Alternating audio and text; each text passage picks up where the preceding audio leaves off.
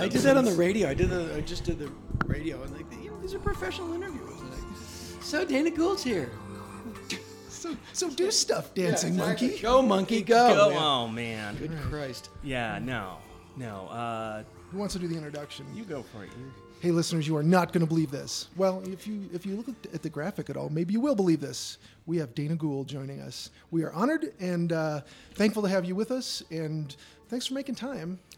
My pleasure. This is Chewing the Scenery Horror Movie Podcast. We typically talk about a horror movie after talking about what we've watched recently, but this time we're just going to talk to Dana Gould about horror stuff because guess what? He likes exactly the same stuff we do.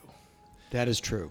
Now, when you said on one of your shows, and I'll just let you say it, who is your demographic when you're making a podcast? Go ahead and deliver that. Yeah, well, I think what I said, and I'm paraphrasing Andy Kindler, my demographic for my podcast is men my age who are me, which I think it's Andy Kindler. If I had another one, I'm open to it. Well, here's the thing. Overweight guys who don't move their arms when they walk, that might have been it.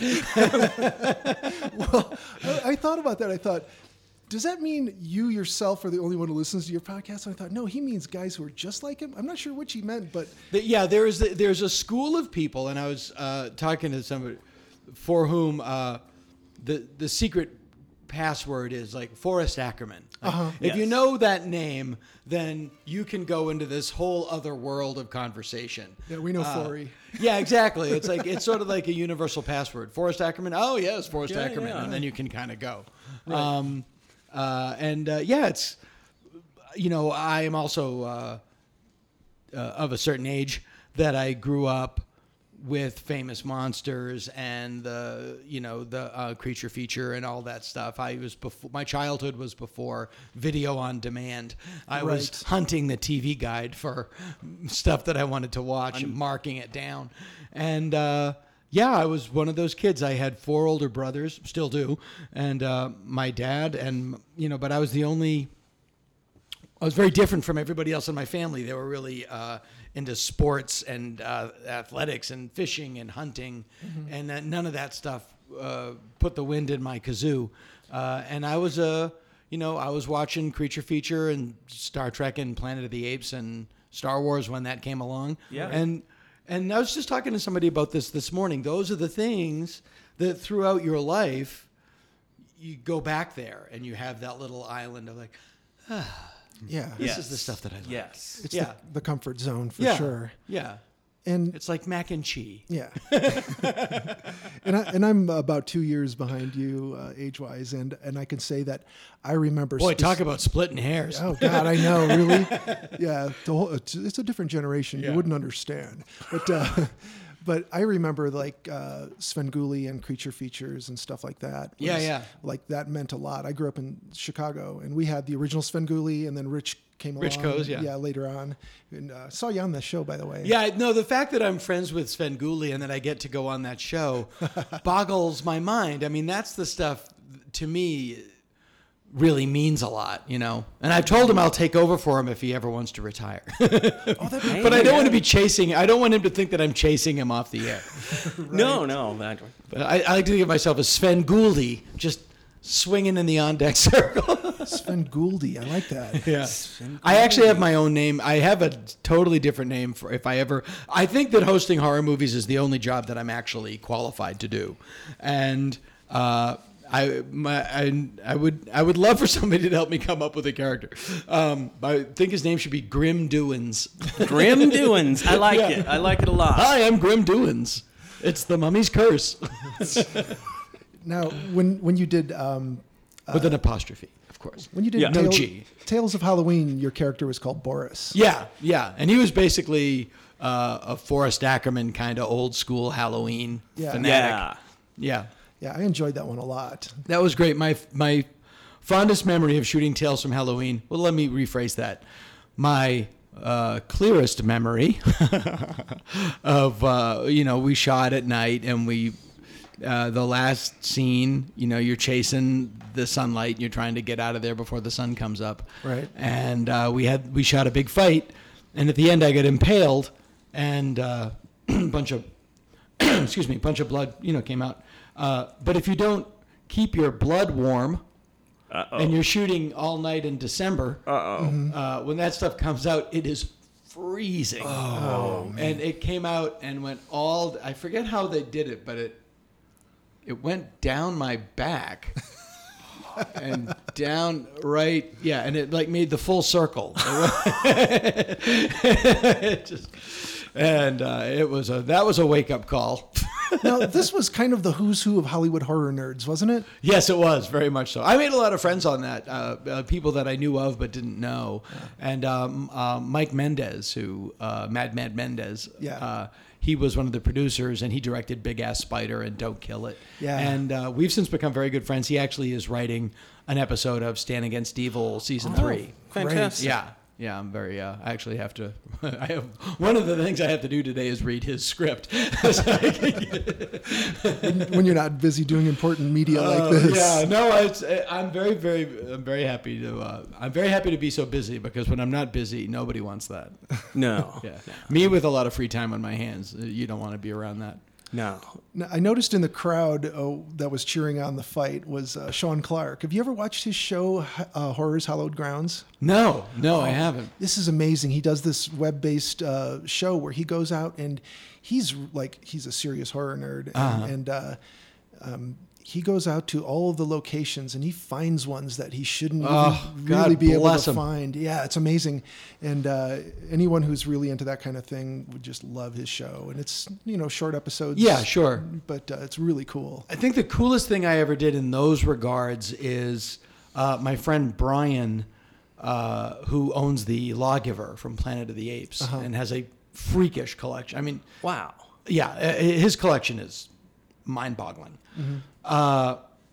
We went out to Malibu Creek State Park, which used to be the 20th Century Fox Ranch, and we went to the location of Ape City. Oh, wow. And you can clearly see it. It's like, oh yeah, this was it. And I was hoping to find a chunk of Ape City, and you can't avoid it. It's all over the place. Oh. It's ubiquitous because they built it and then they kept it there, and then they bulldozed it in like 1975 after the TV show wrapped, and then 20th Century Fox donated that land to the state of California. And it's all over the place. It's just these chunks of concrete and rebar. Yeah. And chicken wire, because they sprayed it on. And, it's just all over the place. And so we went there, and I walked out with like a 35-pound backpack full of Ape City, and would keep it in my garage in a box and just give it to people when they'd come over. And, hey, you want a chunk of Ape City? Like, Yeah. And I had my own nice little piece. And I just did the 50th anniversary screening of Planet of the Apes at USC. Oh, wow. As Dr. Zayas, of course, which is a whole other story. But the panel was mind-boggling. The panel was Dan Strepek, who ran the makeup unit at Fox. He was the guy that hired John Chambers. Bill Creeber, who was the production designer. And then Matt Reeves, who directed War and Dawn.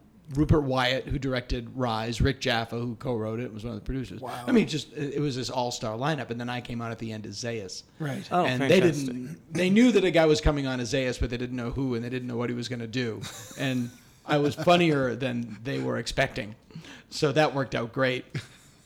At one point, because he's Dr. Zayas, I said to him, and this is all on YouTube, you can see it on YouTube, but I said to Matt Reeves, I said, now, Matt, do you have an iPhone or an Android?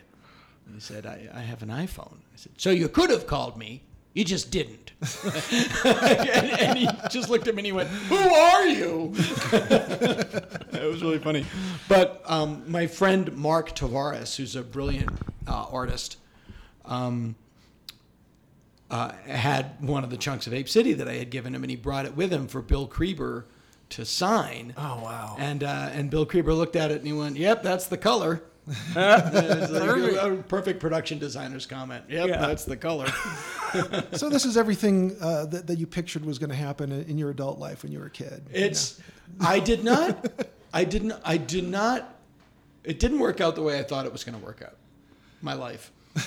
But it worked out not as successful, but much better. Right. Fantastic. I just assumed I was going to be a big movie star. Oh. Oh, okay.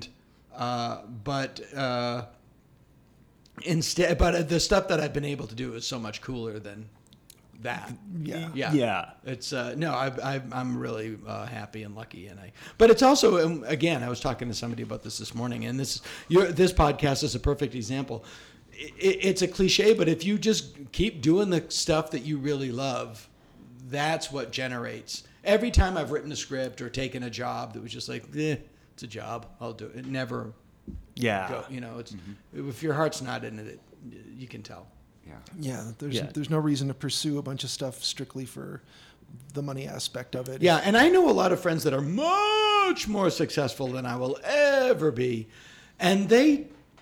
but their passion is making money and accumulating power, and they're great at it, but they're not, they're passionate about golf and money. Right. And I'd rather saw my head off. Yeah. Yeah. What does Mark Twain say? Golf is a good walk, ruin. Oh, that's fantastic. Yeah. I believe he also said a cat is the only animal that could sit on your lap and ignore you. Ah, that's good. He has never been to the Spearmint Rhino, my friend. I think that was Mark Twain. Yeah, it could have been Will Rogers or sounds like Mark Twain. Yeah, the Val Kilmer Mark Twain, not the Hal Holbrook Mark Twain, right? Or the Dr. Zayas Mark Twain, which is also on YouTube. A Dr. Zayas Mark Twain. Oh, that was the origin of my doing Dr. Zayas. Oh, okay. Years ago, when I was a writer on the Ben Stiller Show, I had this idea for a sketch that it would be a commercial for Planet of the Apes, the musical. This is before The Simpsons. Right. Okay. And so it would, it's like when a musical, like when Hamilton comes to town, they do a commercial. Yeah. And it's clips of the play. And I thought that would be great to do for the show. And it would just give us a chance to dress up and get the makeup going and do all that stuff. And Ben loves all of that stuff too. But we needed what we call a tag. So you do the first one, and then the second act you do another one. So it was the second act of the show would have been from the producers of Planet of the Apes the musical. Hal Holbrook is Dr. Zayas as Mark Twain tonight. But no, it was Dr. Zayas is Hal Holbrook as Mark Twain tonight. It started with Dr. Zayas. And I would do that. And the show got canceled before we got a chance to do that sketch. But years later, I was talking to John Hodgman, and somehow there's a picture of James Whitmore from Planet of the Apes reading the biography of Mark Twain. And he found this and put it out on the internet. I want somebody doing Dr. Zayas doing Mark Twain. And then we were talking about something completely different on the phone. And I said, that's a sketch that I wrote 20 years ago for the Ben Stiller Show. And he said, I'm doing a live show at Sketchfest. Would you do it for that? And I was getting ready to say, no, that's crazy. And then I thought, well, wait a minute. And this is a good example of that. I have access to that level of makeup and wardrobe because I'm really good friends with everybody at KNBFX. Right. Yeah. Because Howard and Greg are my really, really close friends. And Andy Schoenberg, I knew had the wardrobe and had the makeup because he plays Dr. Zayas in Greg Nicotero's short film, United Monster Talent Agency. Right. Where I play the Wolfman, who's on your arm. Yes. So I thought, well, I would have to call Greg, see if Andy would do it. Then I'd have to fly Andy up, put everybody. But it was like, yeah, when else does this opportunity come Exactly, along? yeah. We're gonna do it. We're gonna do it. And at the time, I was, hot off The Simpsons, and I could afford it. Yeah. I said, yeah, let's do it. Let's do it. And the thing about it is, the makeup is exactly what they had in the movies. It doesn't look like a crappy version of Planet of the Apes No. makeup. It is exactly what they had in the movies. No, yeah, it's very accurate. Yeah, and so when John introduced me, and I went to Western Costume and rented the Mark Twain suit, and it was a lot of effort. But when John introduced me and I walked out, and it took like 5 seconds for the audience to realize that it wasn't a crappy mask, that it was the real thing, and just the wave of like the laughter and the applause, and then I had then I learned a big chunk of Mark Twain Tonight and performed it. Yeah. And it was one of the top 5 like live performance things that I ever did, and it's on YouTube, and it's you can find it on YouTube.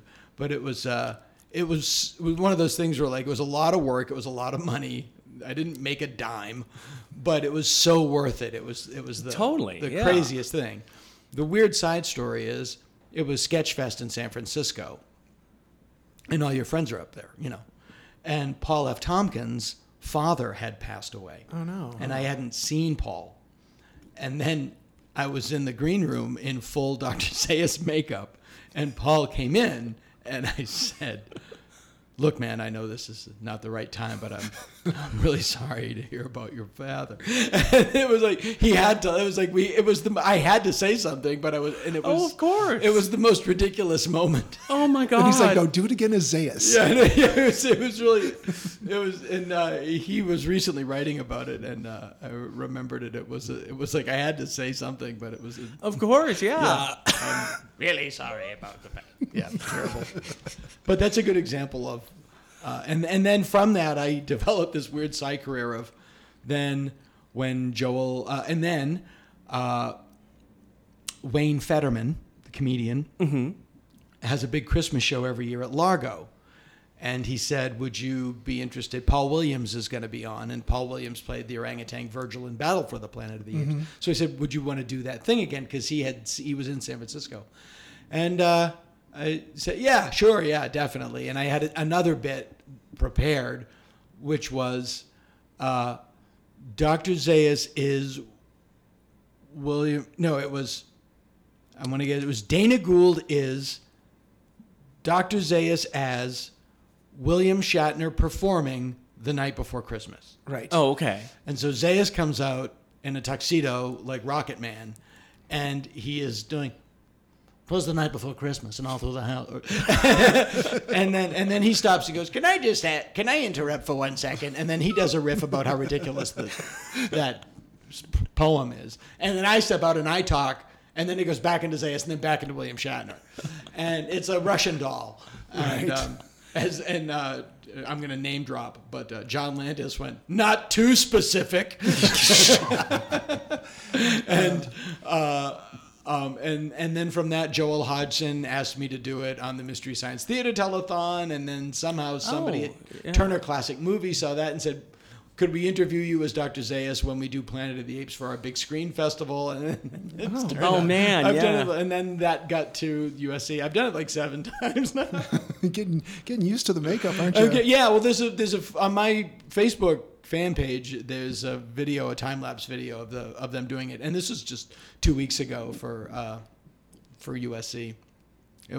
I really want to do either like a one-man show of him, but like just stories of him in Hollywood, and like just like make up a bunch of like how he was, with the Manson family before they turned crazy, and just like all these weird, like just being an actor in Hollywood in the 60s, or do like a Fernwood Tonight level talk show. Right. Of Dr. Zayas Tonight. I thought would be really fun. Oh, that'd be really good. Yeah, I've got to I'm absolutely positively going to do one of them. I don't know which one I'm going to do. I think a 70s talk show would be perfect. Yeah. If Dr. Zayas. Yeah. Who else is here tonight? You have people on stage smoking. Yeah, that's exactly what it is. Total. That's exactly what you have it exactly, and that's what he does when he does personal appearances. Now, when they interviewed me for TCM, and when I did it at USC, He's just like a 70s celebrity. And he's like, I live up in Ojai now. I have Suzanne Flachette's old place. And we're next door to Peter Strauss, who has his own vineyard, but he doesn't. We're not talking because there's an easement issue and he's being a real bastard. Yes, perfect. Oh, man. Yeah, it's really fun. Don't ever buy a house from Alan Alda unless you want to be an escrow the rest of your life. And then absolutely go ahead and do it. It's really fun. And they didn't know what to make of it. One of the things that I said on this panel, I really made Dan Strepek laugh, which is a crazy thing. I said, a lot of people don't realize this in the film, that Linda Harrison, who played Nova, was engaged to Dick Zanuck, who ran the studio. And I went, what are the odds? And Dan Strepek, who's like 84 years old, was like, bah! He just thought it was the funniest thing, which just made me laugh because I didn't know if they were going to get me at all. And then I started to get really arcane. And I literally think the last joke I said at the end of it, if you have to watch the whole thing, if you watch the panel on YouTube, I don't come out for like an hour. But then I said, we're running out of time, but I'd love to tell you about how I lost a very expensive wristwatch in Elkie Summers' hot tub. It's a great story. It involves me, Jack Parr, and amyl nitrate. And then they said, all right, we got to go. So did you always gravitate to Dr. Zaius as your favorite ape? No, I didn't. No, Cornelius. Well, Caesar from Conquest was my favorite ape always. Yeah. But and it's funny because, I like Cornelius and then I like Caesar. But in I guess it's in Behind the Planet of the Apes, the documentary, he talked about how Cornelius was a really boring character to play. And he was very happy when Caesar came along. And he liked Galen from the TV show the most. In terms of to play. And if you look, Cornelius as an actor is a pretty boring character. He's a very quiet, thoughtful, kind of conservative guy. And Zaius has just lent himself to being a send-up. He's just, there's something innately ridiculous about that character. Yeah, he's pretty stuffy. He's stuffy, and the voice is great, and you could see him. He's a pompous windbag, and that goes along too. Yeah, It's really different. I'm one of the other weird jobs that I'm doing, of the many weird jobs that I'm doing, is I'm adapting Rod Serling's first draft of the script as a graphic novel. Yeah, wow. I'm quite literally. I think I'm going to finish today or tomorrow. And doing that, it's a very different story than it's the same story but told very differently. Right. It's a different tone. It takes place in a modern city like New York. There's a lot of this movie would have had a big helicopter budget. There's a lot of helicopters, but in writing it and breaking it down, because for a graphic novel you only have one action per panel. You have 5 or 6 panels per page. Yeah. You have limited you can't write reams and reams of dialogue because it's got to fit into a balloon, and you can't eclipse the action. Yeah. Right. So you get 5 or 6, you get 1 to 6 panels a page. You have limited dialogue and 1 action per panel. So you really, you've got to sift through the script and boil it down. And Rod, in this, it was a first draft, and there are speeches and speeches and speeches and speeches. What I saw doing is that Cornelius really is it's a tricky character to make interesting. Yeah. And Jolien has tackled some comic book stuff where I think they've thrown more than what should fit in a page. Well, I always go. The bad example is, and I'm From Hell. That whole segment in From Hell about the Illuminati and stuff, where it really looks like the phone book. Yeah. It's like and there's additional volumes with just appendices. Yeah. There's a lot of we had him on The Simpsons, and we had him record a serious reading of the theme music for Little Lulu. It's really bizarre. Little Lulu. It's really bizarre. So I was thinking that years in the future at your memorial, someone's going to say, hopefully many years. Yes, I hope so. All he really wanted to do was play Urko. Urko. I remember. This is a weird memory. I don't know why I remember it, but I do. As a kid, 1975, no, 74, and it was a commercial for the Planet of the Apes TV series. It was like, tonight on Planet of the Apes, astronauts are trapped in a world of intelligent apes, and then the clip of the show was, they've been subject to brainwashing. And Urko says, is that where they remove the brain and dunk it in cold water? And my dad just went, intelligent, huh? That was really funny. Yeah, he's really fucking smart. Yeah, he's really smart. These apes are smart. Be careful, those apes are smart. But he did take me to see them at the drive-in, so I give credit where credit is due. For sure. He probably didn't want to go. Was the Rod Serling first draft closer to the book? Yeah, The it original is. book, where they're a little more like, this is a future world where everything's become sort of. Yeah, I can show it to you. I can show it to you in a minute. It's on my computer. Fantastic. There's a December 64 draft and a March 65 draft. And Yeah. they're huge. They're like 148 pages. Oh, yeah. Yeah, no, they're massive drafts. And yeah, it takes place in the city, but it's different. I guess this is going to be mostly about Planet of the Apes. It's a horror movie, right? Yeah, so well, if you're into horror movies and you don't like Planet of the Apes, I've never met you. Yeah.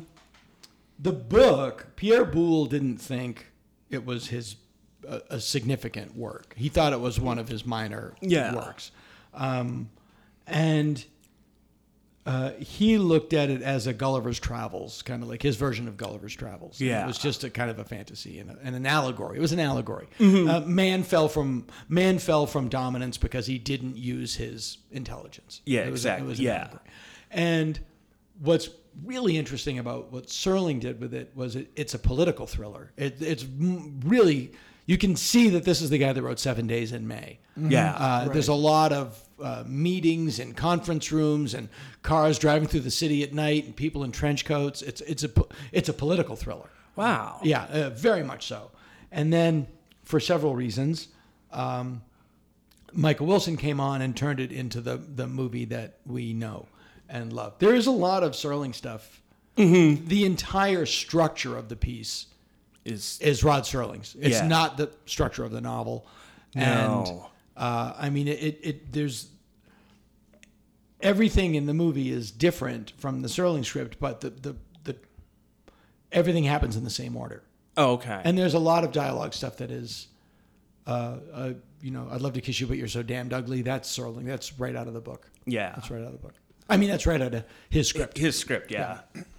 I read the book when I was in high school. Yeah, Phyllis and Gin and Ulysses Moreau and all that. Yeah, same thing. I haven't read it in ages. A long time. But I always was taken by the man's been fallen from his top. Yeah, because it's actually the one that makes the thinking. most sense. Exactly, and they've become more of a sort of racial issue in the later movies, I feel. Yeah, totally. Well, that is the amazing thing about the movies is that they were able to, and good horror movies do this too. Shin Godzilla is a great example of this, where you can use it as a medium to talk about the culture that you live in. And a movie, for it to be galvanizing, and I even run into this on Stand Against Evil, which is a comic book of a TV show. Yeah. But it has to be about something. And if it's not about something, it just doesn't stick. And I learned a lot from John McGinley on the pilot of Stand Against Evil, because my show starts with this. The premise of the show, very briefly for people who aren't familiar with it, is what if my dad was Buffy the Vampire Slayer? What if Archie Bunker had to fight monsters? Right. And the premise comes from, he was a sheriff and there was a curse on this town, on the sheriffs from a witch burning 200 or 400 years ago. And his wife used to fight demons to protect him. Yeah. And then she passed away and he's left open, fighting these demons that he doesn't know how to fight. And I did that just because I didn't want to deal with the character of the wife, and I thought it would be great for him to be a broken person. Yeah. And that would allow him to be the asshole that he is, and he is an asshole.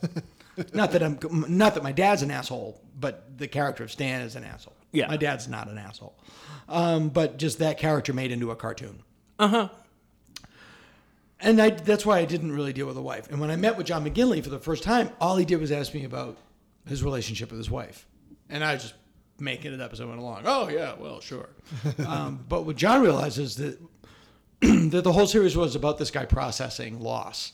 Right. The whole story was about how this guy processed the loss of his wife. And that made it such a better show. Because he wanted to know where the character was coming from. Yeah, he's a real actor. Yeah. I am a writer that does some acting. I'm not a real actor. He's a real actor. And what he did, though, the work that he did, grounded the show and allowed not only did it allow the show to have a really healthy arc, but it allowed Janet Varney, who's the co-star, to leaven it, to lighten it. And what Janet does wouldn't have worked if John wasn't so grounded. It's really it works brilliantly. A great example would be, and I'm not comparing Janet to this character at all, but if you saw War for the Planet of the Apes, Bad Ape works because everything else is just so goddamn heavy. Yeah. That Bad Ape really lifts that thing up, and that's what Janet does on the show. She comes in there like a pro every time. Yeah. Yeah, you need that levity. Yeah, you do. And it's, you know, but it only works when everything else is grounded in reality. Mm-hmm. You know, it's like Richard Dreyfuss in Jaws is all of that stuff on the boat in Jaws is really funny because you believe the situation that you're in. Oh, yeah. Yeah. And when you're in a crappy movie that's not grounded, those things always fall flat. Yeah. Because they're not grounded in anything. You really have to dig a hole first, and then you can do that stuff. And it seems like to McGinley, there's no small part. Like if you look at his performance in Office Space, Yes, that's yeah, John. like that's so perfect. It's Yeah, like, he digs in, and he's that guy. When that camera's on, he's that guy. yeah, Yeah. He's a really gifted. He's a gifted guy. I was really lucky to get him. yeah. Even just like, I'm sure every day on set on Scrubs, I'm sure he was just like, what is this guy? What's he thinking? What's he feeling? Yeah, and he's, you know, he told me he has a drive for the character, you know, and the drive in the first season for Stan was to get in his chair. He just wanted to be in his chair watching television. Right. Yeah. And because that was his medication. Yeah. To not deal with what he was going through.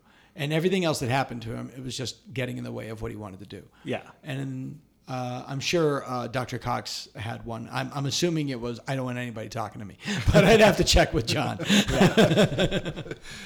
Yeah, he always kept that moving forward with the same. I mean, you could look at one season to the next. And Yeah. it was always the same kind of momentum, the same kind of focus. It Yeah, seemed. he's great. I'm really lucky that he's also like a really great guy. Right. Yeah. 'Cause otherwise, that can be a hard. Oh my god! I Slog. couldn't imagine working with someone you didn't Yeah, get yeah, along well, with behind Yeah, the well, camera. you read these nightmare stories about these people that are just bananas, and it's just Yeah. like, oh God, thank God it's not. Thank God I haven't had to deal with it. Yeah. I'm not dealing with Val Kilmer. Yeah, exactly. Marlon Brando on the set of we saw the same documentary. That's exactly what I was thinking. Oh, of, yeah. God, that's nobody's true. Nobody's setting anybody's hair on fire with a Oh cigarette. yeah. Yeah. That was poor. And they go through all that stuff, and then they talk about they fired him. He's been shooting for 2 days. Like what? It sounded like it was 6 months. No, it's just 2 days.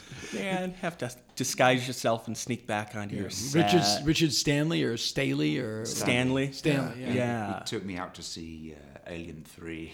Oh really? Yeah.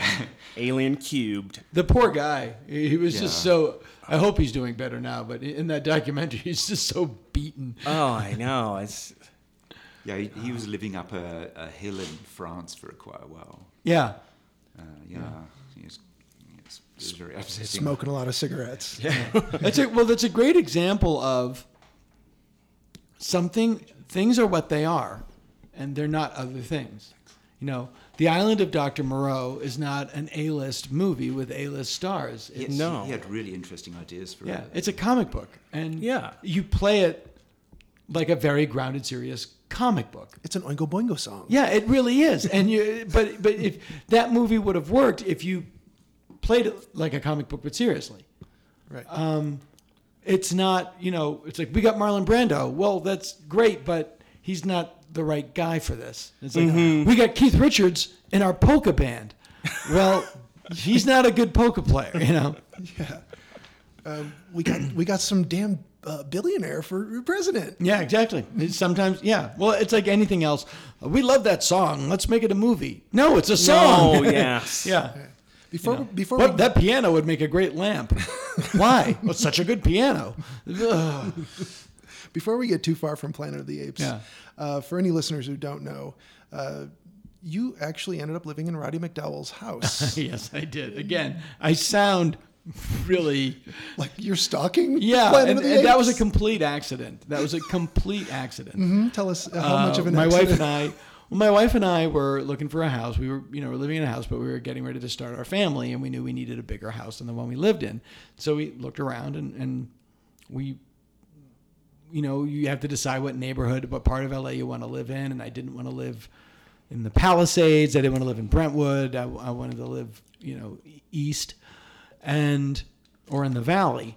Really wanted to live in the Valley, and so we found this really great house that was in the valley, but up in the hills. Mm-hmm. But so it was like, but it would be a place where my kids would grow up knowing normal people. Not everybody's dad was a lawyer and a Right. doctor. I Yeah. wanted them to know real people. And so we're looking at the house, and it was a little bigger than we needed at the time, but we knew we were going to grow into it. So we were debating it, and then the guy said, "This house used to belong to a pretty famous actor. This guy, Roddy McDowall." And I know exactly where we were standing when he said it. We were in the dining room, and I could feel my wife, like her head ratchet around like an owl spying a field mouse. But because it's my favorite movie. It's also her dad's favorite movie. Oh. Yeah, and that was it. And then it was all a matter of like, well, we're gonna put We got to do it. we got to do this thing. Yeah. And we did a giant remodel on it. The guy that bought it from Roddy did what we call an IKEA flip. And then we spent a fortune undoing what they did and then redoing it. Yeah. Yeah. Like when and then some- we got divorced and I moved out. Oh. But I'm still there every day. Yeah. They still live there, and I'm down there all the time. Yeah. But you're now up in Now I Mulholland live. Drive. Now I live in David Watson's house, who played Cornelius in Beneath. I almost had Total coincidence. Yeah. Now I'm in Andy Serkis's house. Right. Yeah. And He doesn't know it. He's so busy with that mocap stuff all the time. He's never home. Yeah, I never noticed that somebody lives in his house. Peyton Reed, who directs the Ant-Man movies and among other things, he's a really good friend. He's a big Apes guy. And we went to see Tim Burton's Planet of the Apes together. Oh, I'm sorry. That was a bad night. Yeah. But he had the funniest thing after we went to see, and then we saw Rise as like a palate cleanser. And he thought it would have been so funny if at the end of Rise that Caesar spoke, but he still had Roddy McDowall's voice. So it was this big photorealistic chimp, and then Caesar is home. Like this lilting high. So here's what needs to happen. Forceful yet effeminate. They need to remake Planet of the Apes with Nicolas Cage as, I don't know, would he be best as Cornelius? Is he too tall for that part? I think Nicolas Cage is a one-man Planet. Yeah, of the just Apes Nicolas show. Cage, a one-man show, yeah. Yeah, he has to do all his own makeup though. Like I heard he did on Ghost Rider. He showed up wearing like a black helmet and then like painted his face with glow paint or something, and some crazy jacket he made out of chicken bones or something. Yeah, it's like we have people that do this. We have people that do this. Yeah, Yeah. I've run into that in my storied career. I got my own makeup. Yeah. Yeah, that's not how we do this. Yeah, look, Lon Chaney Sr. yeah. You don't need to. Look, I've seen plenty of movies. I think I know how to apply makeup. Those are two totally different things. Lon Chaney was born pretty near here, wasn't he? He was, in yeah. Colorado Springs. Yeah. Yeah. Oh, really? Yeah. Isn't Cassandra Peterson from there too? If I remember right. I think so, yeah. Both posed in Hustler. Oh, together. That's one of the many weird things about The Wolfman, which is one of my favorite movies. Is you have this incredibly British man, Claude Rains, Yes. His son, Lon Chaney Jr., who was like if an eagle and an apple pie had a baby. John, hello, Larry. Hiya, Pop. Like, he doesn't even try it. He sounds like Andy Hardy. Golly gee willikers, that's some telescope there, Daddy-O. Yes, isn't it? Could he be more of a stalker with that telescope? It's so creepy. It's so unsettling. Didn't notice it when I was a kid, but man. Yeah, there's a lot. And then there's that, and my favorite part of that movie is that the first time he changes into the Wolfman, he's wearing tan pants and a wife beater. And then when they cut to him outside, he's in dark pants and a dark shirt. So he turned into the Wolfman, and then he changed. And he got dressed. Yeah. holding outfits up to the mirror. It's a little chilly. I have to show you this screen capture from Amazon Prime. It's 100 Years of Horror, which came out in 1997. But I'll zoom this. The spelling is Jesus. That's the porn version. Long Chaney. Long Chaney Jr. And that, just Supposedly Lon liked to get drunk and wrestle. He liked to get drunk and wrestle Broderick Crawford. yeah, I heard that he tried to throw Bela Lugosi. He was a goofy dude. There's all the stories, but Bob Burns knew him, and Bob Burns speaks very well of him. I think he was a very simple man, and I don't say that in a negative way. He was a ham and egger, as Bruce Campbell would say. Yeah, he was a ham and egger, and I don't think stardom fit him well. I think he was, and he was like his best friend was Broderick Crawford, who's just big dudes. They should have done like a show about truck drivers. They would have been awesome. That would have been perfect. Yeah. They would just apparently didn't like Evelyn Ankers either. Oh. Yeah, and he used to call Bela Lugosi Pops. That really annoyed Bela Lugosi. Hiya, Pops. I can imagine. Yeah. Oh man. Yeah. When you start to dig too deep into those old movies, you find out all kinds of stuff. Well, there's a great, but there's also because we live in this constantly evolving culture, that these things that just like they drop like anchors. In Planet of the Apes, there's this horrible passage where Charlton Heston is, just before the trial, he's talking to Nova, and he goes, "Did I tell you about Stuart? There was a lovely girl. She was the most precious cargo we brought along. Yeah. She was to be the new Eve, with our hot and eager help, of course." I was like, really? Did she know this? Yeah, I bet she thought she was the botanist. Yeah. Well, let's break the seal on Operation New Eve and see what this is all about. What? Yeah, I don't think that's exactly what her gig was. No. So have you, a little off the subject, but we're talking about horror movies. Yeah. Have you gotten the Criterion collection of Carnival of Souls? Yes, I'm in it. You're on it. Yes. I'm on it. Yeah. Okay. Yeah. Yeah. So that's right. Because Yeah, they're like, I'm in the DVD extras. Yeah, he did tell me. Did you watch the extras? I'm like, what? There were extras on that? Yeah, they're amazing. Is that picture stunning or what? It's gorgeous. It's gorgeous. Yeah, and I was telling these guys that I got my Night of Living Dead, and I was like, I did the same thing. I started it, and I stood where I started it and stared at the About screen. 6 inches from the Yeah, screen. it's so beautiful. It's so and I'll tell you another movie that just looks gorgeous is Plan 9 from Outer Space. It's actually shot really well. Like Yeah. for what it is, it's the Milo looks great. Right. That came about because some of the people at Criterion listen to my podcast, and I talk about the movie a lot. Yeah. And they said, "You're a fan. We have all of this very dry information about Herc Harvey's company, Citron, I think it was called. Mm-hmm. And we want to try to get it across in an entertaining way. Could we interview you?" I was like, "Sure." And then they sent me a bunch. Yeah, it's a gorgeous movie. And but again, the creepy neighbor. Mm-hmm. Yes. Speaking yes. of creeps, yeah. There's Mick Rapey, we call him. I forgot all about how creepy that guy was. Yes. And so Jolien loans me his copy of the DVD or the Blu-ray. Yeah. And I'm watching it going, I don't fucking remember this guy. Oh yeah, and he's he's so unsettling. And apparently, like in real life, was a lovely guy. It was like an acting teacher, and Oh, certainly, yeah. yeah. Yeah, I wonder Yeah. how many people have had to live with that creep thing because of one role. Well, Andy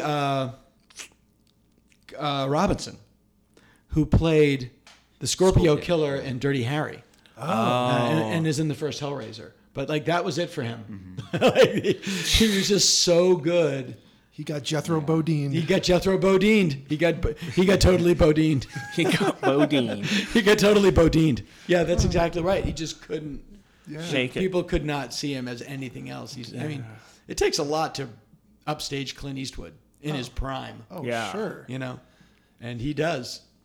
Yeah, that happens a lot.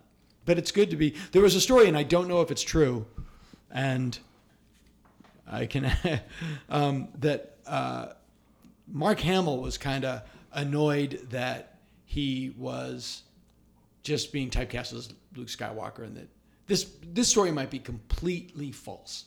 That's all right. There's a story that I heard that Harrison Ford was like, moving, and Mark Hamill was kind of stuck being Luke Skywalker. Yeah. And they sent him over to talk to Mel Brooks, who was like the biggest guy in the Fox lot at that time. And he was king of the lot. And he said to Mark, goes, drive up and down Hollywood Boulevard. You see a lot of actors that aren't Luke Skywalker. They're not working today. Yeah. You're working today. And it's like, yeah, you're right. Yeah. You're working. Yeah. What are you complaining about? Sound advice, isn't it? Yeah. Now, you mentioned Mila earlier. Should we refer to her as Vampira or Yeah, Mila? I don't care. Yeah, either way. I know she doesn't. As my boss said the other day, I work in a museum, they asked this artist, is she still living? And he said, no, she's still dead. I heard the funniest story last night. I was a comedian in Boston that I started out with, a guy named Don Gavin. Just comic, really funny guy. Yeah. And a friend of ours, his father passed away. Mm-hmm. So Don goes to the wake, and they walk in, and there's this long corridor, and at the end of the room there's the casket. Yeah. With the lid open. And Don goes, "Is that him?"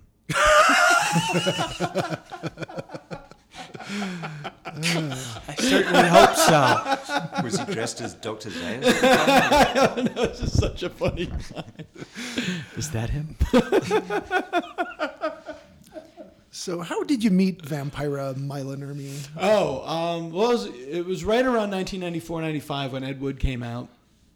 And I was doing a thing for the Sci-Fi Channel called The Big Scary Movie Show. And it was basically, it was sort of my salute to the people that hosted horror movies. Right. And I wanted to do it. And so for Halloween week in 1995, or I guess 95, I hosted Dracula, Wolfman, Frankenstein, blah, blah, blah. Yeah. And it was almost a video version of what my podcast became. In that I would interview, like I interviewed Clive Barker for Bride of Frankenstein. I interviewed John Landis for The Wolfman. I interviewed, I think, Bob Burns for The Creature from the Black Lagoon. And for Dracula, I interviewed Mila Nurmi because she worked with him in Plan 9, and she was the first horror movie host, and this whole show was a salute to horror movie hosts. Right. Oh, perfect. My friend Carol Hernandez knew Mila. Carol worked at Hollywood Book and Poster. Oh, wow. And her husband, Gilbert Hernandez, is the comic book artist. Yeah. Okay. Love and Rockets. Yeah. With his brother Jaime.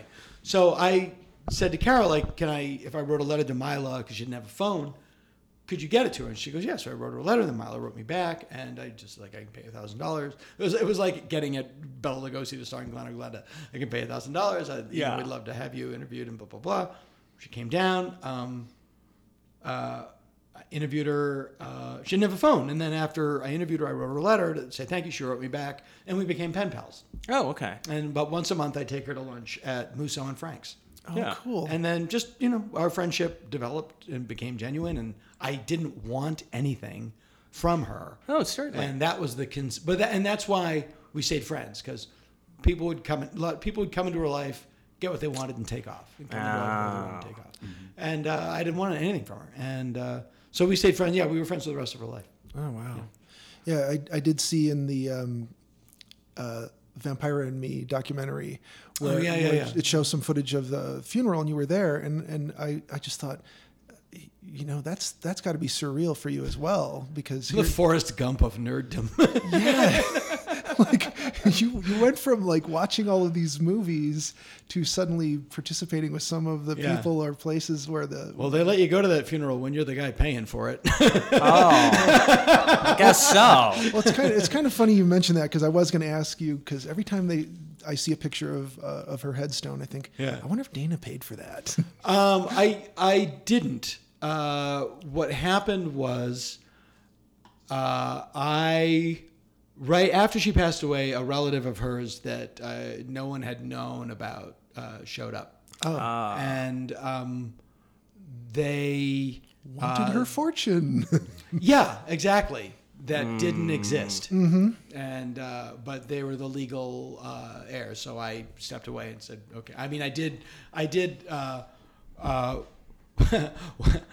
Once all the bills were paid, they stepped in to take authority. Well, of course. And so I wanted to do a bigger stone with like a sculpture on it, and had actually spoken to the guy that had sculpted her garage kit, the one of her on the couch, that famous garage kit. yeah. And I'd spoke to him about designing a tombstone, and he seemed really into it. And literally like a year later, Colin was like, I think I have a sketch I wanted to show you for the thing. I was like, what? Dude, this thing's gone. Yeah. No, you gotta leap on this shit. You can't. What? You're about 11 months late. Yeah. But it's the one thing that. So no, but I love it's a sweet stone. I wish it was something else. And but one thing that I did do was as sort of a joke to myself, she's buried directly in front of Darren McGavin. Oh, really? So he'll be chasing vampires for eternity. Kolchak. Oh, that's good. Yeah, that was a little private joke for me. And that is at Hollywood Forever? Hollywood Forever Cemetery. Yeah. They're very lovely people there. Yeah. Now, that place has sort of embraced the whole Hollywood thing of just like, let's have events here. Yes, and we had the premiere for Stand Against Evil there. Oh, did you? Yeah, Yeah, we had that's right. And that was the coolest night of my career. And then they have a Cinespia, which is they show movies on the side of one of the buildings all summer. Right. Yeah. I've heard about that as Yeah. well. I remember talking to my manager, who's a really funny guy, and they were showing a movie, and I said, "Hey, this movie that we both liked. I forget what it was. Might have been Dr. Strangelove." And I said, "Hey, they're showing Dr. Strangelove at the Hollywood Forever Cemetery. We should go." He goes, "Where do they show movies in the cemetery?" I go, "On that wall of that big mausoleum." He goes, "Yeah, I got a friend in there." It's like, "Oh, okay, yeah, no problem." Oh man. So on the subject of Plan 9, Yeah. how did you end up with one of the original saucers? And how do you know it is? Like, I do know it is. So, Bob Burns is a famous collector of props and memorabilia. He's like the Forey Ackerman without a magazine. Right. He's got the original cane from the Wolfman. Wolfman. all He's got that the original Wolfman cane. He's got the original King Kong maquette. Oh, He's wow. got He's got the saucer. saucer from Day the Earth Stood Still. He's got everything. stuff. Yeah. The King Kong of his collection is probably King Kong. Yeah. But he's been known to be collecting stuff since like the 50s. Right. And people would always go, well, if you got something, just got to give it to Bob Burns. Yeah. And he was a sound editor at CBS. That was his day job. And he was Tracy the Gorilla in the Ghostbusters Saturday morning show. And, he's Bob okay. Burns. He's Bob Burns. So he gets a call from this special effects company guy that built miniatures and said, hey, we're clearing out some stuff. We found a box of model kits. There's like some airplanes in here and some miniatures, and we were going to just chuck them, but we thought you might want it. You thought you might want them. He goes, yeah, I'll take them. And so he goes, and this is probably in the 70s, and he goes down and he gets them, and at the bottom he sees these two Revell flying saucer kits. And he goes, wait, these look familiar. Because, and he knew Ed Wood. Oh, okay. He'd loaned money to Ed Wood. And got paid back in full. Yeah. And then he looked at the bottom of the box was the manifest of all the stuff, and sure enough, it had worked for J. Edward Reynolds, Grave Robbers from Outer Space, 1957, Right. Flying Saucers, or 54, I think. I don't know. What Yeah. year it was, 57, 54. And then you look and you can see where there's a hole drilled in the top of the bubble For the wire. for the wire, and then in the bottom there's a little space where they glued a square Yeah. because the live set is Square. a square when they walk into it, and so I'm sure just the special effects guy on his own volition was like, well, I'll just glue a little square down there so it matches. I don't think Ed cares. Yeah. And Clearly. yeah, and he had two of them, and then I just somehow, for whatever reason, became known as a big Plan 9 fan, and he had one on loan to the museum in Seattle, Right. and then I was doing a Plan 9 live event, and I asked Bob if I could just display the saucer with some other stuff, and I did, and at the end I went to give it back, and he said, no, you keep that. Oh, wow. And I literally, like talking about it, I literally almost cried. Like I didn't know what to do. I didn't know what I can't take this. Yeah. I didn't know what to do. I didn't know what to say. I had my friend Steve Bannis, is an actor. He was on Freaks and Geeks and a bunch of stuff. Okay. And he has a company called Gargantua Pics, or Gargantua Photos. And he's a monster kid, and he goes to yard sales and flea markets and buys old photo albums and scours them for interesting photos. And he's found like this amazing, photos of Boris Karloff walking through LAX in 1968 that somebody just took. Like, look, we saw Boris Karloff at the airport. Oh, wow. And he found a picture of Lindbergh. Like, he found it was amazing stuff. And he found this book of 8x10s that this woman was at an acting class in Pasadena, and everybody in the class gave her their signed photos for each other, and they have their resumes on the back, and Ed Wood's is in there, and you look, and it's the famous studio portrait of Ed Wood, Yeah. and it's autographed by Ed, and in the back it's before Plan 9, but it has roles played, dialects, and plays, and it's all in The Young Sweater Girl is a play that he wrote. It's all there. It's all there. And I bought it. He said, you might want this. And I bought it for him. I was like, I have to have this. This is bananas. And so I had that. And then years later, I was getting divorced. I was, kind of scaling down and moving into a new house. And, that's getting divorced is not a good year. And I had the Lawgiver bust from Planet of the Apes. I had a copy of it out by the swimming pool because it was Roddy's house. Roddy had the actual Caesar statue from Battle. Oh, wow. Wow. And that was refurbished by my friend Brian Peck. That is now in what is called Roddy's Rose Garden at the Motion Picture Retirement Home. Oh. And I replaced it, but I wanted something, so I got a Lawgiver bust from this company, Ape Mania, and it's whatever. Man. And I had that out by the pool. So so here's the weird thing. So I'm scaling down. So I go to my daughter at the time, who was 6. I do you want me to take the Lawgiver statue, or do you want to leave it here? And she goes, no, we don't want it. Oh. So I said, okay. And I gave it to my friend Dean Johnson, who is a big Apes fan. And he put it in his yard. Now, Dean Johnson is married to the actress that plays Cornelia in the new movies, Judy Greer. Oh, wow. Which was just another whole thing. Yeah. And whenever she sees me, she's happy to remind me that I ruined her backyard with my Lawgiver statue.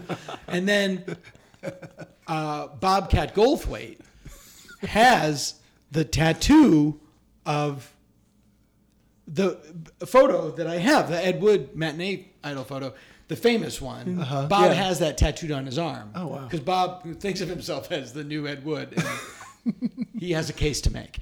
And I was scaling down, and I said, I can't, you have to have this. You have it tattooed on your body. I can't have it. You have to have it. Yeah. So I gave that picture to Bob, and I'm convinced that Bob Burns giving me the flying saucer was like the universe congratulating me for giving that photo to Bobcat. It's like, all right, you did a nice thing. We'll do something nice for you. Nice. But then, so I had given the lawgiver statue to Dean. I gave the 8x10 to Goldthwait, and then Jonah Ray called me up. And he was like, "Are you all right?" And I go, "What are you talking about?" Because he goes, well, "Before people kill themselves, they give away all their stuff." I'm like, no, it's not that bad. I know you're going through a hard time. Yeah, I'm fine. Oh man. Yeah, it was very sweet. Are you sure you're okay? You're giving away a lot of stuff. I like that you mentioned Ape Mania, this place that does these things. Go online, man. Go online. And we're all sitting here like, yeah, that sounds perfectly normal. Yeah, sure. Ape Well, Mania, it's LA. sure, that's a company. I've got a Planet of the Apes disc set with a Caesar bust. Yep. Up on my shelf. You've got that from probably. Yep. Yeah. Yep. Yeah. Yeah. No, it's look, man. It is what it is.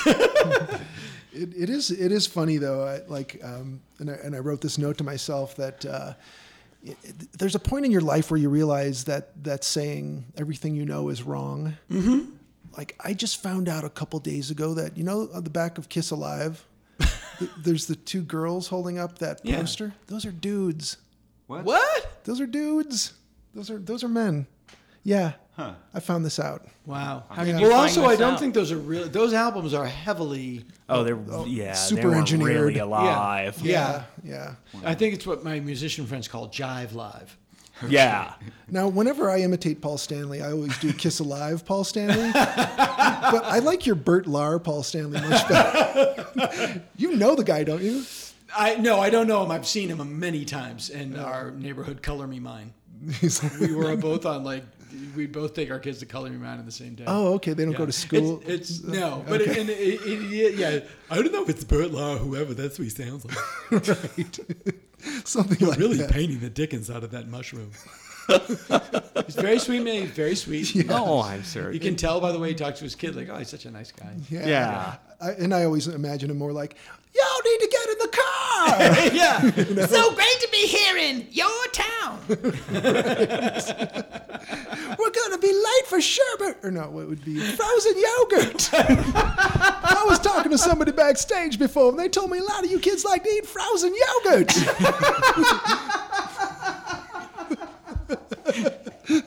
Paul Stanley, Dad of the Year. We're all going to get froyo after.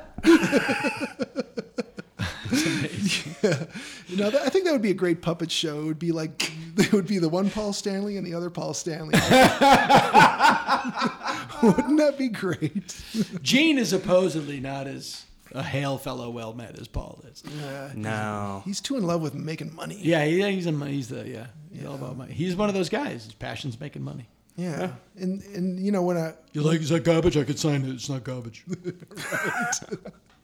when I was a kid, it was like, oh, these guys could do no wrong. They're the best. And it just turns out like some of them were normal dudes. Some of them had problems. And one of them just is in love with money. Yep. Yeah. Don't learn too much about your heroes. Nope. Don't meet your heroes. Yeah. So I also I wrote a note here that in Southland Tales, you Southbound? or Southbound. Yeah. I'm sorry, Yeah. It's Southland. Southbound. You give this blessing at dinner, Yeah. and I was thinking, damn, if you couldn't be back with your family at Thanksgiving and be like, hey, could I? I'm doing Bill Paxton in that. Oh, are you? Yeah, I needed one of the before Bill passed. I wanted to have like an interesting character for this guy, and he speaks in a very rounded way, in the way that Bill would, right? And very warm, like Andy Griffith almost. Yeah. I just thought that was a really creepy way for like a David Koreshi kind of cult leader to talk. Oh God. I'm so glad to be here eating with all of you tonight. It's really creepy. Yeah, that movie really surprised me. This movie's so good. It's the best movie I'm in. Yeah. I really so enjoyed great. it. I rewatched it actually earlier today. Oh, really? Yeah. And Susan Burke, who co-wrote that segment, is also one of the Stand Against Evil writers. Oh, yeah. How cool. Yeah. Everybody sort of reunites in this moving pack of Yep. art Yeah. It's a people. small. It's like anything else. It's like musicians. Like, like Pete Townsend is all over Tattoo You. Oh yeah. The album. Right. And it's just, yeah, they're friends. It's like anybody, you have your 30 friends, and Yeah. like Eben Schletter does the music for Stand Against Evil because he's the guy I know that's a composer. It's like, it was Eben from going to the movies. Right. Yeah, he happens to be a genius, so I'm lucky. Yeah. Yeah. And not just your neighbor who can kind of play the keyboards. Exactly. No, he's quite brilliant. I gave Eben, for the music on Stand Against Evil, I gave him Robert Cobert's House of Dark Shadows soundtrack. Oh. And I said, I want it to sound like this. When people think it's a period piece, they think it's in the 80s. And they think it's synthed up and a lot of primary colors. And they think it's Stranger Things. It's like, no, this is a period piece, but it's early 70s. I want this to look like a TV movie from 1973. Okay. And Yeah. that's the color, like a Dan Curtis trilogy of terror, House of Dark Shadows. That's what I want it to look and sound like and feel like. But not as far as Jess Franco levels. No. No. We talk about Jess Franco a lot. Yeah. Oh, really?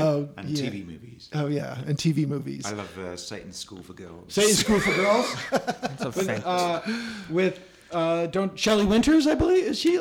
No, she's in another one. Oh, Yeah. it's Yvonne DiCarlo. Yes. Yeah. Yeah, and one of the Charlie's Angels.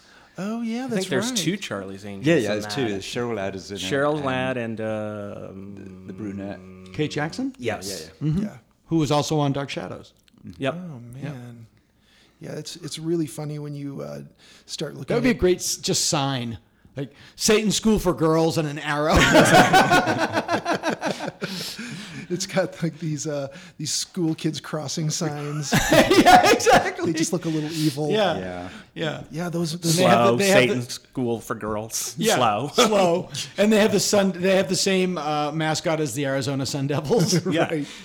Yeah, that movie I watched recently, Ants, was pretty amazing. That was one of those made-for-TV Yeah. bug movies. Oh, man. It's so funny. The Arizona Sun Devil, when the Pope gave a sermon in the stadium in Tempe, Arizona, where the Arizona Sun Devils played, they covered up the okay. image of the devil because the Pope was talking there. But it's a little baby. It's a red baby Yeah. Right. with horns and a pitchfork. Right. But they think the Pope was gonna be like, my enemy. When the Pope came to Denver, there was a church on Colfax that got hit by lightning. Man. Good. Oh, man. So I had a friend of mine's daughter ask me this question because she knows I'm really into horror movies, and her folks don't know as much stuff as I do. And she's an aspiring writer, and I think she's like 15 now. But Ziggy asked me, now, if the human body is more than 70% water, and if a priest were to bless you, would you be impervious to vampires? And I started thinking, as a conceit for a movie, that would be kind of interesting. That is a good idea. Yeah, like, is there some way to like You're made of holy water. you just keep hydrating with more holy water? You've been blessed. And then the vampire bites you and goes, ow, ow, ow, ow, ow, ow, ow, ow, ow. Hot, hot, hot, hot, hot. Yeah, I gotta wonder, like, how would that work? My answer to that is, that's what hangs you up? That's what hangs you up? Yeah. What's going on in the rest of the story? That's where you stopped? Like, I was writing this thing, but I couldn't get past this point. Yeah, exactly. But There's yeah. it's like Star Wars. Well, there's no sound to explosions in space. Yeah. Or that's- wizards. That's how you know it's fake. Or space wizards. There's no wizards in space. Why don't they just program R2 to speak English, by the way? How hard is that? Because Shouldn't be that difficult. yeah, No. the gold one seems to do fine. Yeah, so, they all you do know. fine. I always thought that was Roddy McDowell when I was a kid. It was very Roddy McDowell-ish. Yeah. He I mean, moved in that way. And I guess it's still him. Yeah, it's still Anthony Daniels. Yeah. Oh, God wow. bless him. He's Did you see owned the new, by did you see Disney, the I new believe. Star Wars? I did not see The Last Yes. Jedi. Did you like it? Yeah, I quite enjoyed it. I think it was one of the better sequels. I burned down on The Force Awakens and was like, I'm not going to any more of these in the theater. I think They've got me like 4 times now that I've been less than thrilled. Yeah, well, it's like anything else. When you get it every year, you just it's like the Yeah. Olympics. Like, Right. are you excited about the Olympics? No. I thought No. Although, started. Did they end? Yeah. Yeah. I always thought Christmas should be moved to a 4-year plan. That would be perfect. You know, that would be perfect. And we could get a president every year. Well, that would be great. There we go. We'll switch them. Swatch them. Yeah. Make them work for it. That would be very helpful right now. So in recent years, what are some small budget horror movies you've seen that kind of really surprised you? Well, we talked about the ones that I'm in. Yes. The things that have really surprised me is I've availed myself of a lot of Japanese and Korean cinema that I otherwise was unaware of. Like this is probably a couple years old, but Infection. Okay. One of my favorite horror movies of all time. Okay. I think that's just amazing. A lot of the, there was just one I just saw, and I'm blanking on the title. Attack on Titan, I think is that's a big movie, but Yeah.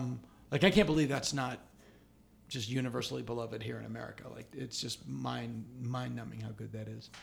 And so I've been watching a lot of Asian cinema, and that is really it's so good. Yeah.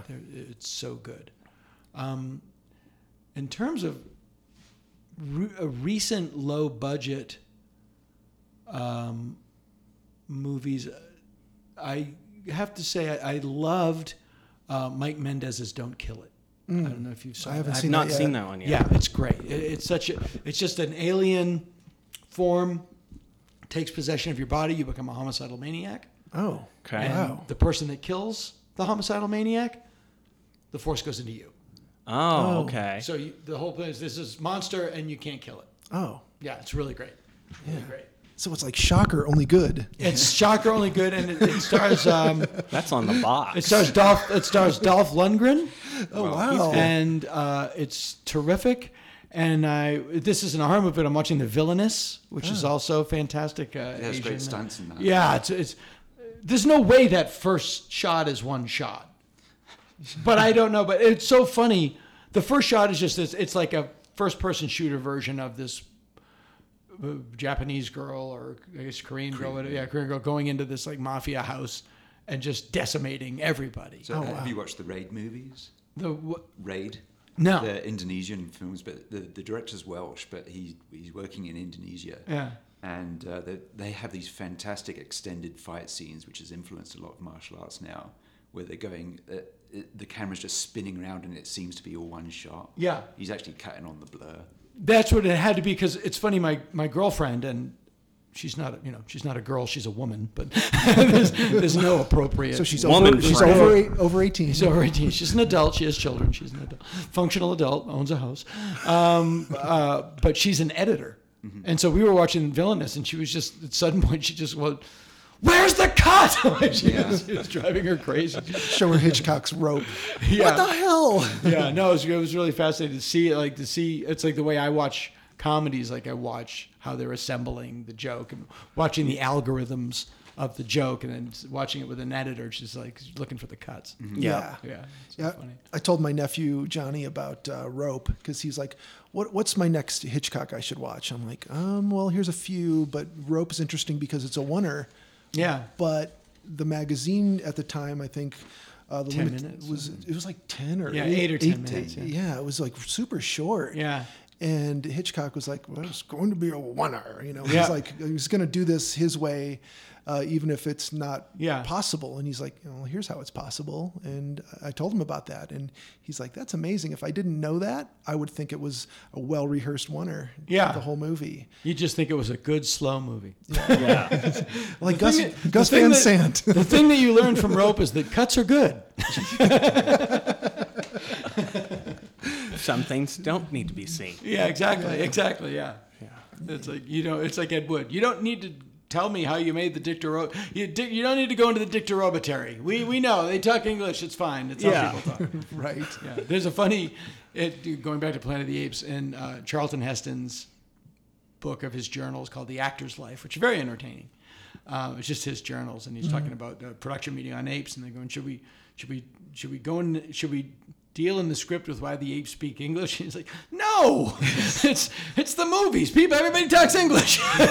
Exactly. The audience speaks English. The people are going to talk English. Just leave it alone. You're hung up on that? Yeah, yeah. That's where you got stuck again. Space Wizards didn't do it for That you. didn't tip you off. One of the recent low budget movies that we discovered, I think, was from actually 2014 or 2013, was Coherence. Have you seen that one? No, I haven't. Okay. Do you have Shudder? That's one of those subscription services. I know what it is. I don't have it. It's actually really good. Yeah. Yeah. I was skeptical at first, but it's really good. Coherence, I know, is available on there, but that one is pretty amazing. I think they made it for like $60,000. God love 'em. Yeah. And shot it over about 5 days, mostly the ad-libbed, Yeah, and that's the And other one then- I wanted to mention too, was The Battery. which somebody mentioned on your podcast, The Battery, but they couldn't remember the name of Right, it. right. Yeah, Yeah, that zombie but- movie with the two guys with the baseball bat. Yeah.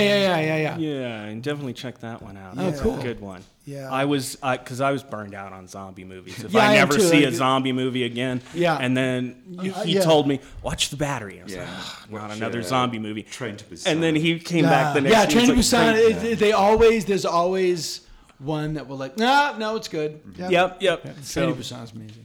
yeah, that's the same with The Battery. You're like, Right. two guys with like $6,000 made a movie. Zombies are attacking them, and they're holed up in a car. Yeah. Yeah. And you're like, how did they make that work? But Yeah. they totally, you Cujo know. with zombies. Yeah, exactly. That's the pitch. Cujo with zombies. So what are we gonna do different with our zombie movie? Yeah, I love those Make quick it ja- yeah. good. What's your pitch? Black Jaws. I love it. Black Jaws. Oh, I want to see that now. Yeah, exactly. It's Ice Cube, and they're on a boat. we talked about Anaconda, and it's an amazing bad movie. Yeah, it is an amazing bad movie. Yeah, and there's some stuff like I grew up in construction work, and just something like the anaconda hitting the bottom of that shed, and the nails all flying up out of the boards.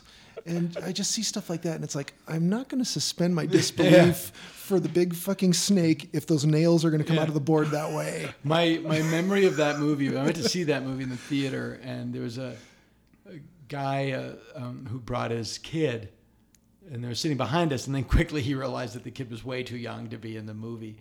And they were Latino, and every time the monster would come, he would cover his kid's eyes, and so every time the monster would come, all he would hear is, "Mira la anaconda, mira la anaconda." Sounds like the little boy from the Godzilla movie. Yeah, I know. Mira la anaconda. So funny. So in that documentary, Hail to the King, Yes. I really enjoyed the different points of view covering King Kong and everyone's history with it. And I gotta say though, there are, as far as monster movie fans and as far as horror movie people, there are two kinds of people: people who really just can't get over the Toho Kong, and See, I love the Toho. and people who embrace it. Yeah. And I love that movie. I love that movie. yeah, and you said as much in the documentary, but I think the place where I get hung up on it is the sculpt of the head. That's it. If they'd done a Yeah. different sculpt, Yeah, I he looks like a melting snowman. Covered in fur. Yeah, I don't know. I don't know what was going on in that. My favorite thing, and I think that's in the documentary, is just the casual line, well, Godzilla's a reptile and electricity can hurt him. And Godzilla's a mammal, so it makes him stronger. What? yes. Again, Yes. it's the Sound. shocker logic. Sound. So if you want to make Don't try this at home, kids. if you electrocute an ape, it gets stronger. Yeah, exactly. Everybody Everybody knows that. knows. Just this random rule. You can't say that. I remember my second grade teacher writing that on the board. Yeah. If you need to get a gorilla stronger, just electrocute him. I think Ben Franklin discovered that when he tied a gorilla to a kite. When he tied a gorilla to a kite. That's exactly right. Yeah, you'd be a much better history teacher, Will. Keep it interesting for the kids, Oh, that's amazing.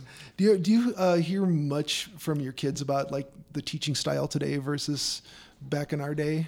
No, where they go is I actually had a very good public education before that public education was annihilated Yeah, because people didn't want to pay property taxes. I was lucky too. Yeah. And, but they, they go to, my kids are in really good, fortunately, they're in really good schools and they work them.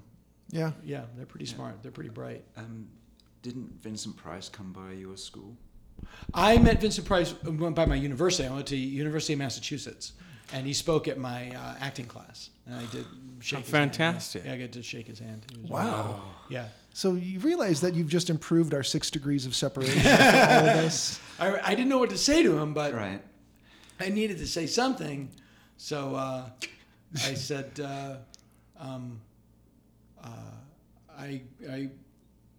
I think I said, I grew up reading Famous Monsters, so I've seen you a lot or something like that. And he's, Forey Ackerman's a very dear man. Oh, you got to love Vincent Price. In and out. Yeah. He did such a great job hawking all of those things back in the 70s. He would do any, but he was all about paying bills. Yeah, apparently. Yeah. Have you been to his gallery? No. But he had a great attitude, you know. Yeah. You only got to make money off Roger Corman. Aside from, Roger's very cheap. that's how he got so much work done. Yeah, exactly. Yeah, I always think back to like he had that Hangman game, and Yeah. he had the shrunken head. Head kit. apple sculpture. Oh, Yeah. man, the shrunken head kit. your own gallery of shrunken heads. Yeah, I had them both. Did you? And you let Sure. them go? Yeah, it all went away. Oh man, Shrunken head apple sculpture was a cool ass. That was a great yeah, idea. it really was. Yeah. My Planet of the Apes action figures were all in this really super village that I made on a dirt hill. And That's great. it turned out that dirt hill was meant for backfill and something Oh, no. that my dad was doing behind our house with this land that we had. And I never found a single one of them after they got pushed. All the apes got washed out. Yeah, they got pushed into the ground. Those were terrible sculpts. They weren't It's good. all right. It's all right. The reissues, I mean, starting with Todd McFarlane toys and Yeah. going forward, Yeah. action figures have leveled up majorly. Yeah. The last batch, I don't know who did them, but the sculpts are fantastic. Yeah. And then, those sculpts are all. I want to see a Joe Dante movie about a house haunted by, because it's built on the site of a figurine A graveyard. bulldozed ape village. Yeah, small ape soldiers, I think it could be called. Yeah. There's your pitch. That would totally work. Yeah. I do have some Simpsons questions if you don't mind. Sure, yeah. Yeah. I've got one. Yeah, go ahead. Were you the Simpsons writer who you were being filmed and you went into a comic shop, you pulled out an issue of G-Fan magazine, opened it up, and there's a center spread of one of Yes. the androids? Yes. I That's did that his center work. spread. Wow. Oh my God. Small world.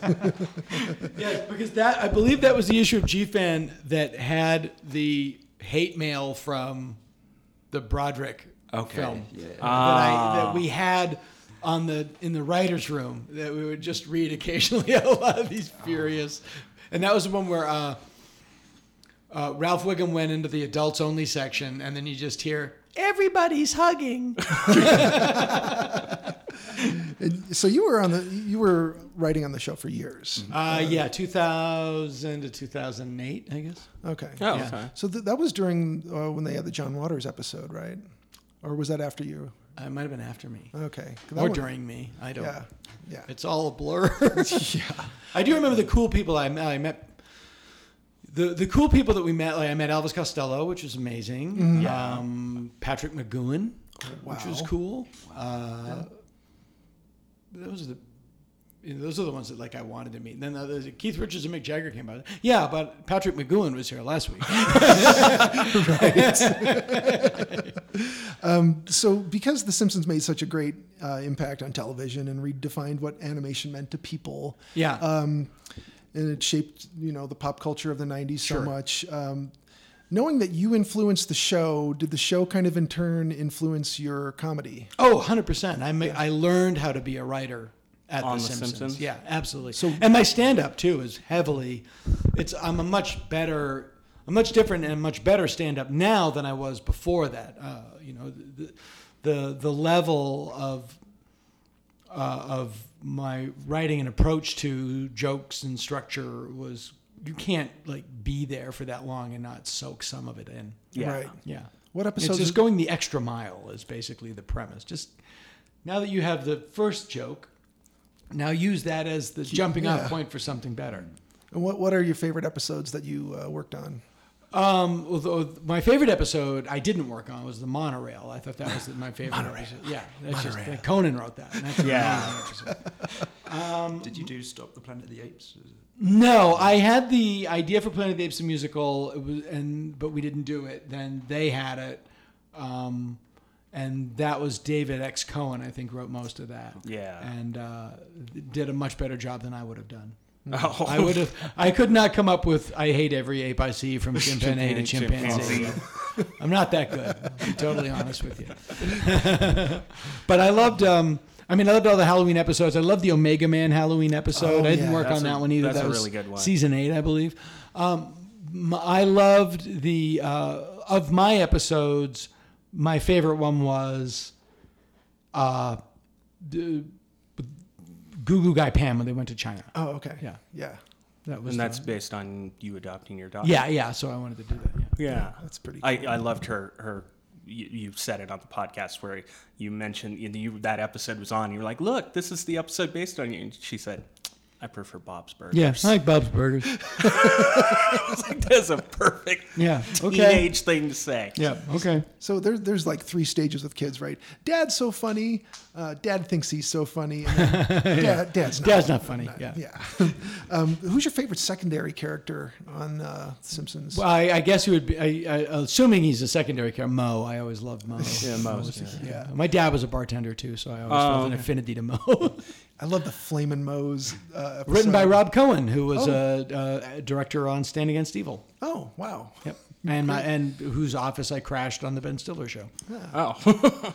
You hire only the best people. Rob and I, we also did a show on MTV called Super Adventure Team that was basically Team America before Team America. Yeah. Rob and I do a lot of stuff, work Yeah. a lot together. And he wrote Flaming Moe's. Yeah. All right. And the hardcore fans, some of them complain that The Simpsons has declined over the years. Do you agree? And I haven't really watched the show since I left, okay. but The Once Simpsons you know was how out. the sausage is made. Exactly. But The Simpsons is always the best when you first started watching it.